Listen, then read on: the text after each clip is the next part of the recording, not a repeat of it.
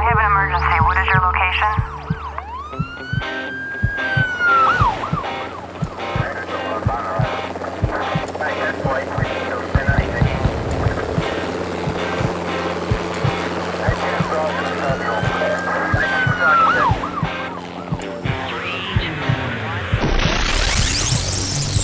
Rescue Radio, because there's a war for your soul. Yes, Father God, we are well aware that there is a war, and we thank you, Lord God, for making us aware, because that makes everything make sense. So tuck us into the safety of the palm of your hand. Let us not grow weary in well-doing. Let us be wise. You said, he that is wise wins souls. It's time to win souls. It's time to harvest in the harvest field. It's time to put away folly. It's time to put away foolishness and what we thought was going on, and our ideas and our opinions, and put them away. It's time to walk in the integrity and the power of your word, Lord, the power of your promises, and that with God there's nothing that is impossible. So bring us to that place of readiness, equip us, make us alert. Father God, we thank you, Jesus, that you showed us the way, you led the way, you made the way, you are the way to get through this mess, and you are your strong tower, the righteous run into and are safe. Let us, Lord God, throw off all the hidden works of darkness that we've tried to carry and wear, and let us walk in the integrity of the light of your truth and the power of your gospel, Father God. And I thank you now, Lord Jesus, for giving us wisdom. You said, if any man lacks wisdom, let him ask of God, who gives to all men liberally and upbraideth not, that you will not scold us. This is something we can ask for. We need it. We ask for more wisdom to understand what's really going on. We ask for words of knowledge, discerning of spirits, to know what's really going on. We ask for the power gifts of faith and healings and miracles, Father God, to address what's going on, Lord. And we ask for the ability to pray in the Spirit so we can make intercession for what's really going on. I thank you now for giving us wisdom. I thank you for opening our eyes and our ears. I bind every spirit that clogs our brain fog, deaf and dumb spirits, mute spirits, the spirits of stupor. I command you, you are bound in the name of Jesus Christ. And Father, now guide us as we go through this time in Jesus' name. Amen. Amen and amen. Well, this is part 2. Mm-hmm. We've been talking about, last time we talked about fools and foolishness. And so if you missed the part 1, pick it up. You can pick that up. It's archived, and you can also, this is okay. So join us now. You'll be okay. Don't feel like you've missed something. So to begin with, we want to just recap with one verse that's really well known. A fool has said in his heart there is no God. So the foundation, we had talked about foundations a couple of weeks ago. If the foundations be destroyed, what can the righteous do? So the foundations have been busted up. We've lost our ability. We've lost our minds, basically. We've lost our way. We don't use the Word of God, the map, the manual anymore that God has given us for the most part. And we're just floundering in foolishness and folly. And the people who don't fear God, there is no fear of God in those people. They don't consider the day of recompense, or the day of the Lord, the day of judgment. And they're just kind of floundering through their lives and fretting it away.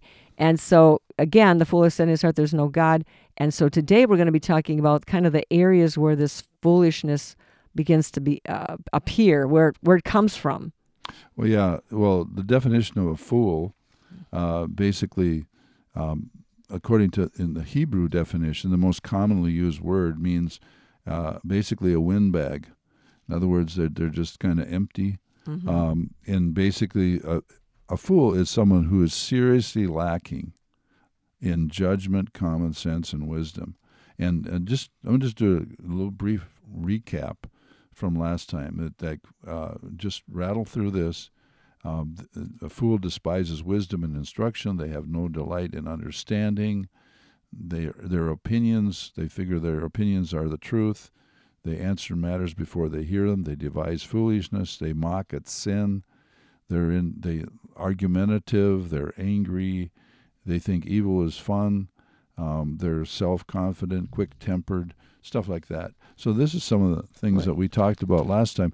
And we're going to get into the family question now. is, where does foolishness come from? Foolishness in families. Mm-hmm. Now, it's interesting here in Proverbs 22:15.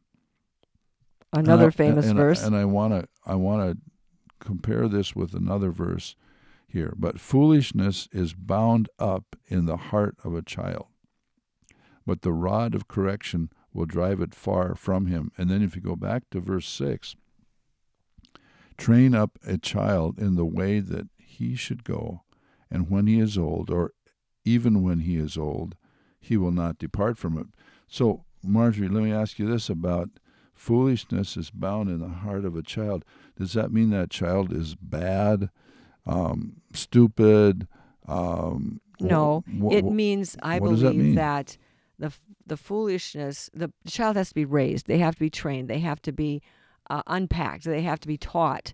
They have to be taught in the ways of righteousness. But today, most people do not raise their children. They throw their children in front of the TV or the video screen or whatever they do, and that is all that programming is from Satan, from hell, and these children get all kinds of bad ideas that they don't know. They don't know the difference between the truth and the lie because they're not ready yet to discern it because they've only been exposed to basically the lie, taking in information. They're just taking it in. And so foolishness is bound, and that's why there needs to be a diligent observation and correction. It doesn't mean you have to whip them every time they do something wrong. As a matter of fact, that's really not what God, I think, totally intended. He wants you to sit when they believe a lie, act on a lie, do something mean, bad, foolish, whatever.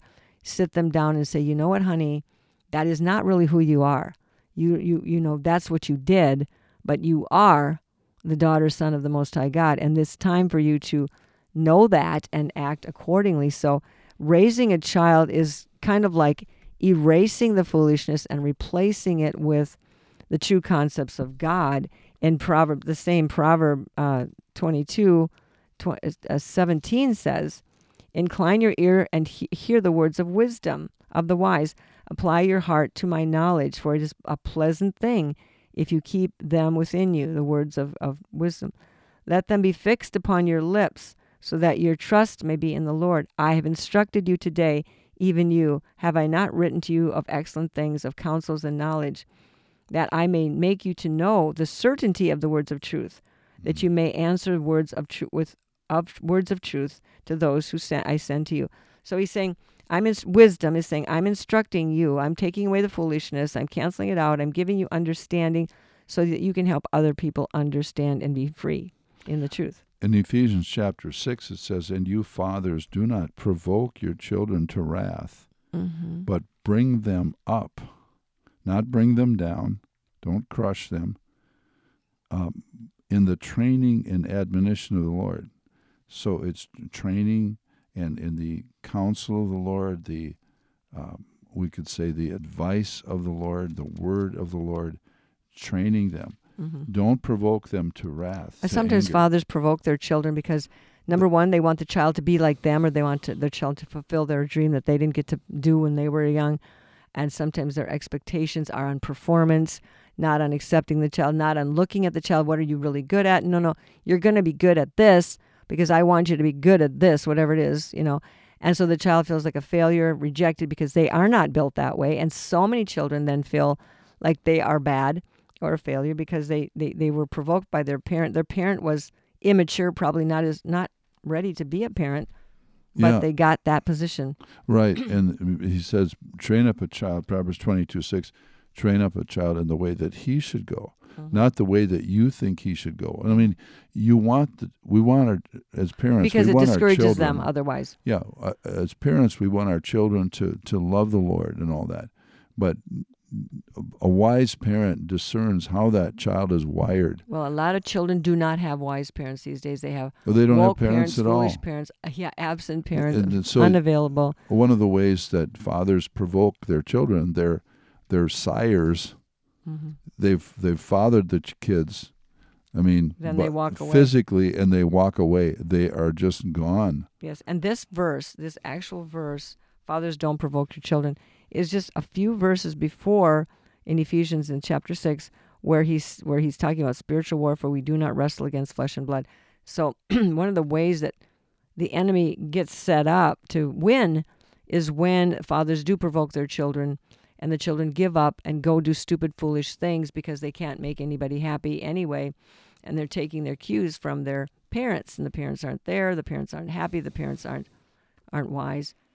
And that's one way that we provoke our children to wrath is because Yeah, we're not and that's what there. they do. They get mad. We are Look what they're doing in their We're wrath. not there. They're doing horrible things, vicious things, shooting up schools, stealing cars, just all kinds of. You can fill in the details. We don't have to take the time, but they're full of wrath and they're full of disobedience. So foolishness is bound up in the heart of a child, and the rod of correction, and that doesn't mean the rod necessarily. That means instruction. That means spending time with, sitting down and reading with them.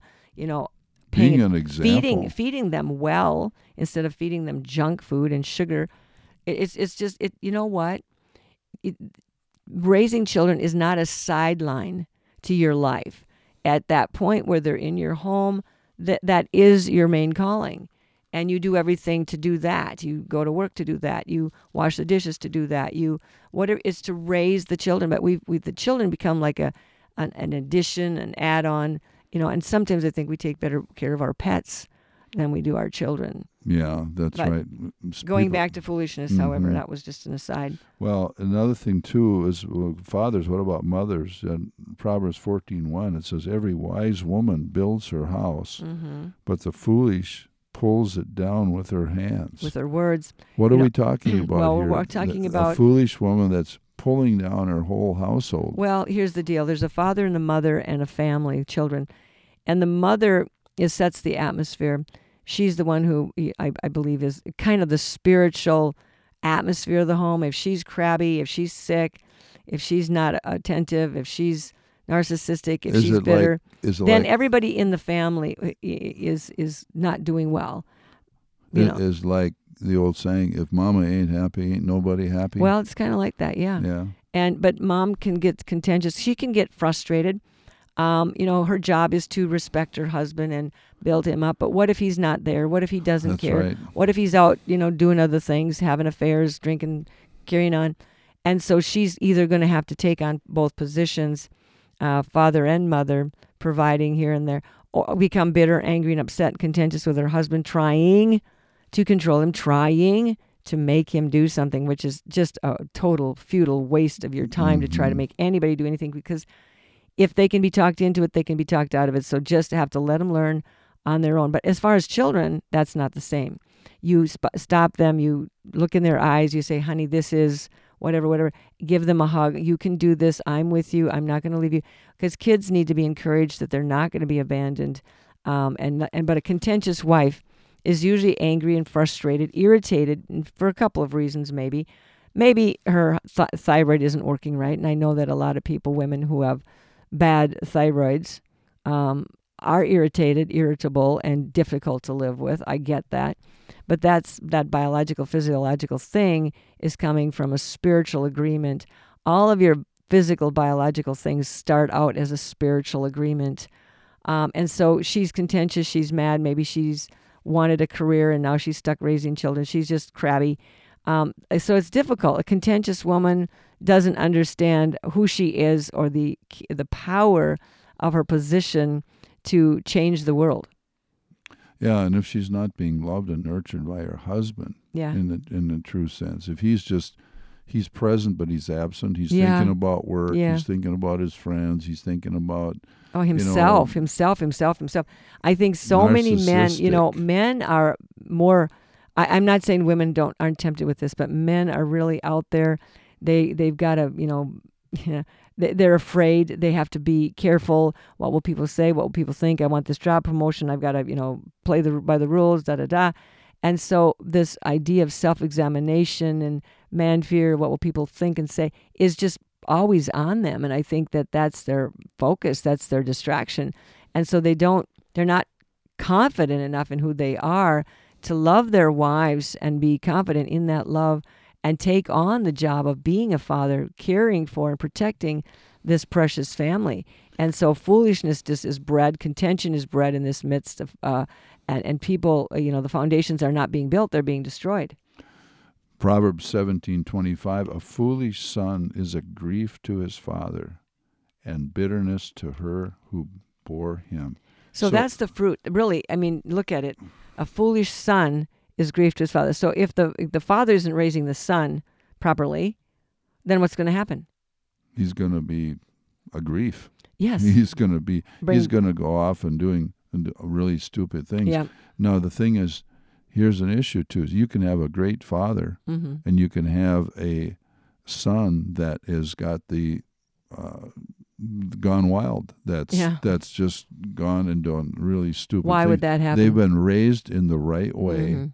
You see a lot of examples in the Old Testament. Kings, very godly, wonderful kings, had sons that were just totally rebellious. But and usually, and unbelievable, you can have a Manasseh for a father, and then you can have a Josiah for a grandson. Yeah, it's like, okay, and you so evil fathers had great sons. Yeah, so you have both of it. Really? So there is no real predictability. But let me go back to what you said. You can be a good father, and you can have a renegade son. Well, here's the couple of things. Number one, maybe you look like a good father. Maybe you're a good provider. Maybe you do all that. But somehow you've not been able to connect with them at the core of their being and letting them know that they are loved and you are proud of them or whatever. The other option might be that they were born with a spirit. And nowadays, the kids are out of control. They're born demonized. I mean, they were in the Old Testament too. They were in the New Testament early. The woman whose daughter Jesus came, or the woman came to Jesus and said, "My daughter's at home sorely vexed with a demon." Well, obviously she's a child of some sort, or maybe a younger woman, but I don't know how old she was, but she was sorely vexed with a demon. I believe kids are born with demons these days because of the increased intensity of the enemy breaking into the bloodlines and things that went okay for a while, because there's more demons now and there's more homeless demons and there's more pressure on them to find a home, that they're taking on innocents, they're taking on infants, they're taking on any opportunity, and the parents are absolutely out to lunch. They do not know that the kids who are born with they don't pray over them. They just say, "Oh no, my kid is colicky. Oh no, my kid is this and that." They take it to the doctor. "Oh no, they have a high fever." Oh, They don't ever. I mean, they just don't get it. Stop that spirit in its tracks, and say, "No, you will not." I did radio shows a long time ago. I was on it doesn't matter where it was, but anyway, I mentioned one time that then people would call in, and this one woman, she had a son who had severe pain, lots of pain, just crying, screaming all the time in pain. And I said to her, through the radio show, I said, "Rebuke the pain, bind it, command it to leave." And she did that. And guess what? Her son stopped crying. And you say, "Well, I've tried that. I've tried rebuking a fever and blah, blah, blah." Well, a lot of times we try things for about 4 minutes or 2 minutes, and then we go to the other way, and we're going to go do something else. And then we give up, and we get double-minded. And James says a double-minded man is unstable in all their ways. So, there's a lot of fear that takes hold. Oh, no, what's going to happen? But if you didn't have a doctor, if you didn't have a medicine, what would you do? Would you get desperate enough to go to the Lord and cry out for your child and get some spiritual results? That might be something to look at. But that's going back to fear, foolishness, and again, children, foolishness bound in the heart of a child, fretting, spirits, fear, all these kinds of things. Yeah, and then in Luke chapter 12 and verse 15 through 21, we're seeing here about a fool. We're talking about foolishness that would be bound in the heart of a child, foolishness that can be expressed through mothers, fathers, lack of mothers and fathers, the fruit of foolishness. But here's another example of foolishness, is the parable of the rich fool. Okay, so you can be poor and you can be a fool. You can be rich and you can be a fool. You can be middle class and you can be a fool. And so this guy was wanting his inheritance divided, and he was covetous about the coveting this. And Jesus said, verse 15 of Luke 12, he said to them, "Take heed and beware of covetousness, or all covetousness. For one's life does not consist in the abundance of the things he possesses." And then he tells a story. He spoke a parable to them, saying, "The ground of a certain rich man yielded plentifully."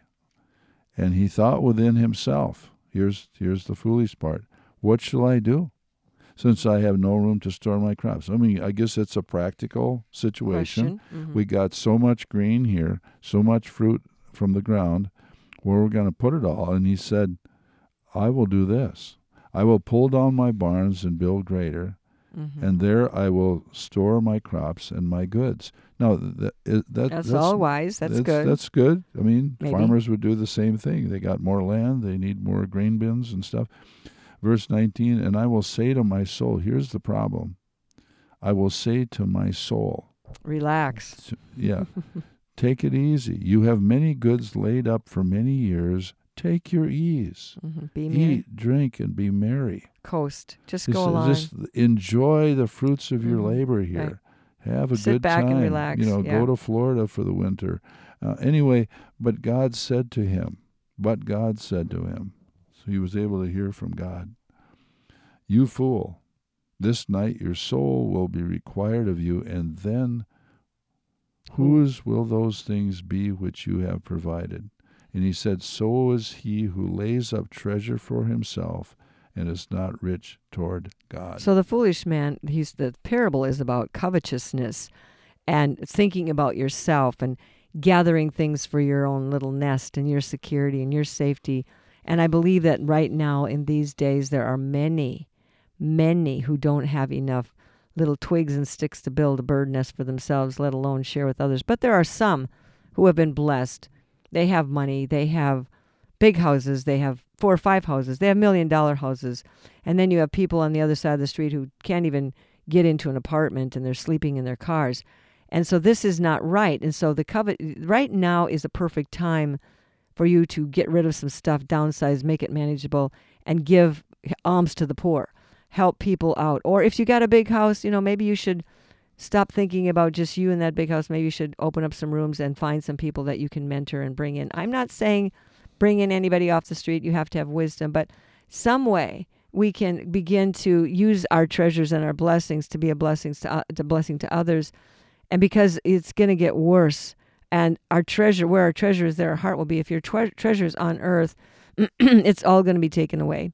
Riches have wings and they fly away. There is no one. I mean, you may think you have money. You've been bought out by the devil. He's paid you well. But he's going to take it all back. With the devil, it's only on loan until you fulfill your part of the contract, and then he takes it away. But with God, there's true riches. And don't be foolish and think that you can sit and coast through all of this when everybody else is scrambling for their very lives. Don't think that. Get into the battle. Help people, and this means you again have to have wisdom. You can't just give helter skelter. You have to be led by the Holy Spirit to know how to give things and do things, and do it right. Because otherwise, it's going to be a folly to you. But the third way that we kind of go into a place of foolishness is in the church. The church is probably the most, what's the word? A lot of times, laughing stock, really, a lot actually. of times, unfortunately, the church becomes the habitation of fools. Yeah, and demons. And I'm sorry, people, because Is that a shock? I've been in the church a long, long time. But in Romans, first of all, Paul is talking about this problem. In Romans, first of all, he talks about mixing the gospel of grace and good news, which is a simple gospel of grace and good news. You receive the good news, and God gives you grace to live in this world as you accept his gift of salvation, his gift of healing. It's not complicated.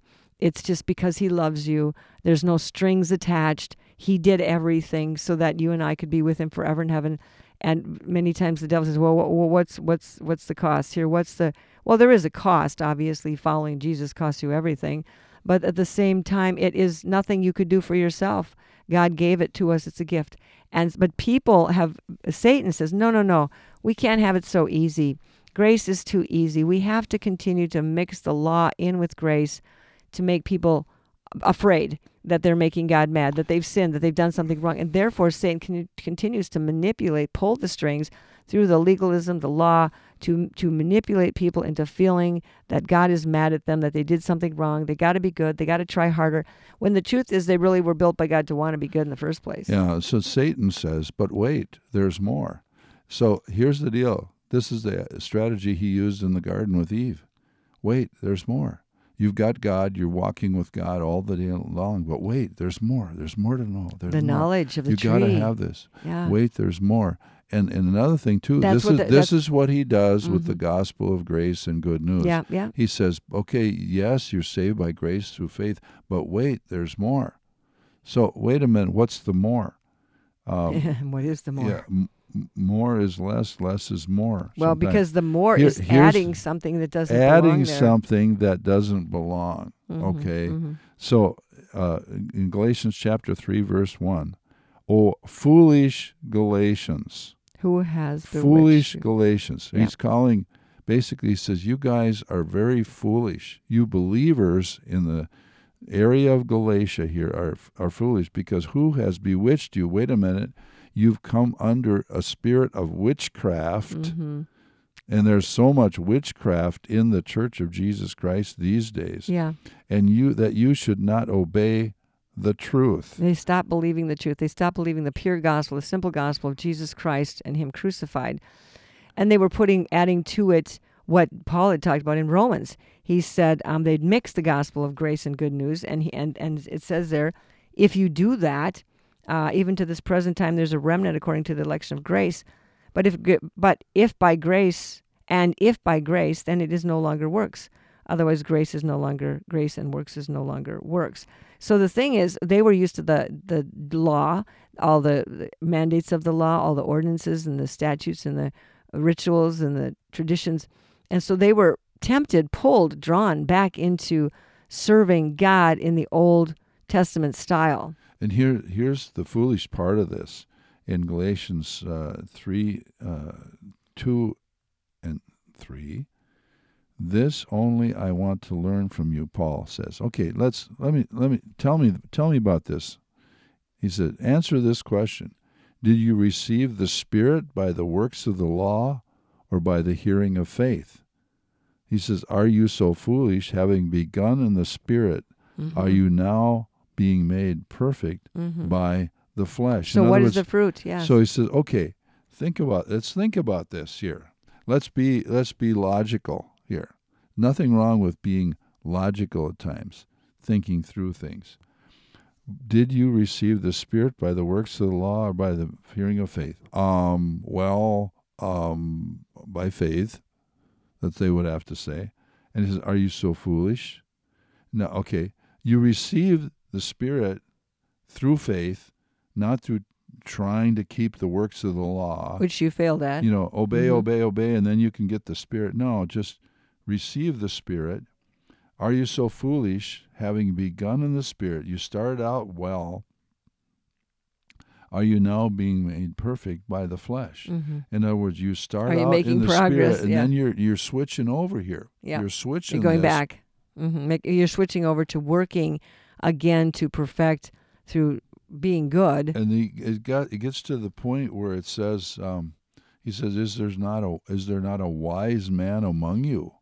In other words, you guys are you're being foolish here. Well, if you go back You're to being Romans, stupid. he says that if they reject the love of the truth, God will send them a strong delusion, or send a spirit of stupor upon them, eyes that they should not see and ears that they should not hear, to this very day. So they don't even know they're being caught up into the spirit of foolishness and going back to being bewitched, mesmerized, stupefied, deceived by the spirit of religion and witchcraft. And so the stupor brings on them heavy hearts, depression, a stumbling block, a table that's a recompense, trouble, and anxiety. So they're in that. So Romans, the stupor in Romans, and the foolish bewitching in Galatians, demons, religion that are trying to take away from the people the power of the gospel, the power to do miracles, the power to heal the sick. And if that power is taken away or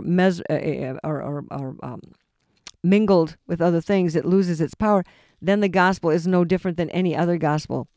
So the thing is, Satan was after the power gifts. He was after the miracles, the demonstration that authorizes that gospel as the one true gospel. Demonstration of the Spirit and power. So here's the deal. Doesn't mean that we don't work. It doesn't mean, but it's the Spirit of God. We're not earning salvation Right. through following a certain producing. set of rules. We're not working, we're producing. We're like the branch abiding in the vine. So the branch is producing. You could say, well, the branch is working to bring forth an apple, but really the branch is just abiding and hanging in there. And out of that hanging out and abiding in Jesus, it produces the fruit. So it's a totally different concept. It's not like you are doing a lot of things. It's like you're being a branch, not doing a branch. You're being a branch. You're hanging in there. The love and life and power, authority of Jesus is flowing through you. That's it. And that brings a production. And that's good. I mean, we need fruit. We need apples and bananas. Yeah, I like the way you said it. The life, love of Jesus and power of Jesus is bringing the fruit through you. It's not your own effort. It's not you trying. It's you just trusting, resting, abiding, letting the life of Jesus Christ flow through you. This is why, that you say when you come to Christ, well, I've got a changed life. Well, not really. I mean, you didn't have life before. You were spiritually dead. And basically what it is now is it's an exchanged life. It's the life which I now live in the flesh. I live by the faith of the Son of God who loves me and gave himself for you. I'm crucified with Christ, Paul said. Nevertheless, I live, yet not I, but what Christ lives in me. So it's the fruit of the life of Jesus. And then he says, the life that I now live. Made manifest by the Spirit of God living in us and flowing through us, operating through us. Yeah, he says, the life that I now live, I live by the faith of the Son of God. So the Son of God, you and I don't have enough faith to beat the devil at his game. The faith of, did he do it? Is it right? Double-minded, all this kind of stuff. I can't do that.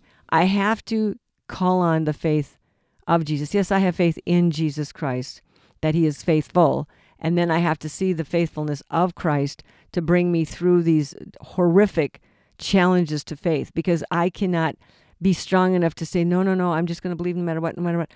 I do believe. I'm built by God to believe and stand and know and trust the truth of the Word of God. That we are built to, but we have to let the battle become the Lord's, because it's the faith of Jesus. They changed those prepositions in the New King James in the second or third versions around here, but they're always doing stuff like that. But it's the faith of Jesus. I've got your faith. Your faith is what's going to heal me. Your faith is what's going to deliver me. It is your faithfulness that's going to produce this fruit in my life, because I am your workmanship created in Christ Jesus, Father God, unto good works. So there's a lot more resting to all of this and abiding than we might think. And we're not used to that. We're used to working and fretting and scrambling and trying to take care of ourselves like the rich fool. We're always trying, but we don't realize, like with the fool, that today could be your last day. You could have this big plan to build this skyscraper, to buy this field, to whatever you're going to do, and your life could be done. And it came upon you suddenly. You were shocked. You were caught off guard. You hadn't prepared for that day. You prepared for the days of your soul, but not the days of your eternal life and salvation and spirit. So that's how I see this with what's entrapping people today, the fear, trying to live and survive in the present moment, being afraid, being foolish, fretting. But Father God, we praise you, Lord, that it is your faith, Jesus. It is your strength, your life that produces in us the fruits of righteousness, peace, and joy unto eternal life. And the power of the gospel comes through the Holy Spirit, who contains and carries and administers the power gifts, the gifts of faith, miracles, and healings, along with all the wisdom and knowledge and discerning of spirits, Father. So we ask you now to prepare our hearts to let go of what's not right and what doesn't work, and all the demonic attachments to our faith. Just cut them off, break them off. I command these spirits of stupor and bewitching and folly and foolishness and religion. I command you in the name of Jesus Christ to be manifested now in the soul, the mind, the heart, the understanding of whoever's listening. I command you to come up. The light of God's truth is exposing you, and the sword of his word, which you know is able to separate, even to the dividing of bone and marrow, thought and intention, soul and spirit, is separating you lying spirits, you inhabitants, you squatters, separating you from them, You have no more right or jurisdiction. Take your rat's nests, take your strongholds, take your mindsets, your belief systems, your poisons and toxins and templates and programming in your body of death operating software, and go out. Get out. Go to the exit door and go to the pit. Go to the pit in the name of Jesus. Holy Spirit, inside, you're in there. Sweep the house. Sweep out all the debris, the garbage, the lies, the fear, the confusion that Satan has left behind. Sweep it out and give them a fresh new desire for your word, God. Equip the soldiers. It's time to stand, and having done all to stand, to withstand in the evil day. Father God, in Jesus' name. Amen. Proverbs 9:6. Let's all do this. Forsake foolishness and live, and go in the way of understanding. Amen. Go in the way of righteousness and understanding. By the way, check us out at liferecovery.com. Again, we're doing a workshop on May 6th, and that's a couple days from when you're going to be hearing this. And we want you to, it's called Healing and Deliverance in New Hope, Minnesota at Valiant Church, free, open to the public from 10 to 3. We'll be doing deliverances there as well, healing and deliverance. We're talking about how they connect, how demons can be messing up your healing, etc. And then also check us out at liferecovery.com. There's many things you can get a hold of to help you. One would be, again, God on Trial, the audiobook. Check it out. How many times do we have to present it? Many, but people, it's a good thing. You'll love it. You'll like it. Each episode is 28 minutes. There's 28 episodes, and they're there for your help, encouragement. Your children will love them if you love Odyssey and storybooks, the things that the enemy tries to keep us from having, the true revelation of God and His truth. This is powerful. This is well done, and it's inspiring. It will help you. It will encourage you, and it will help you understand your faith. God on Trial. Episode 1, 2, 3, 4 are all in the same packet if you buy it on a CD. God bless you. Have a great day. I have an emergency. What is your location?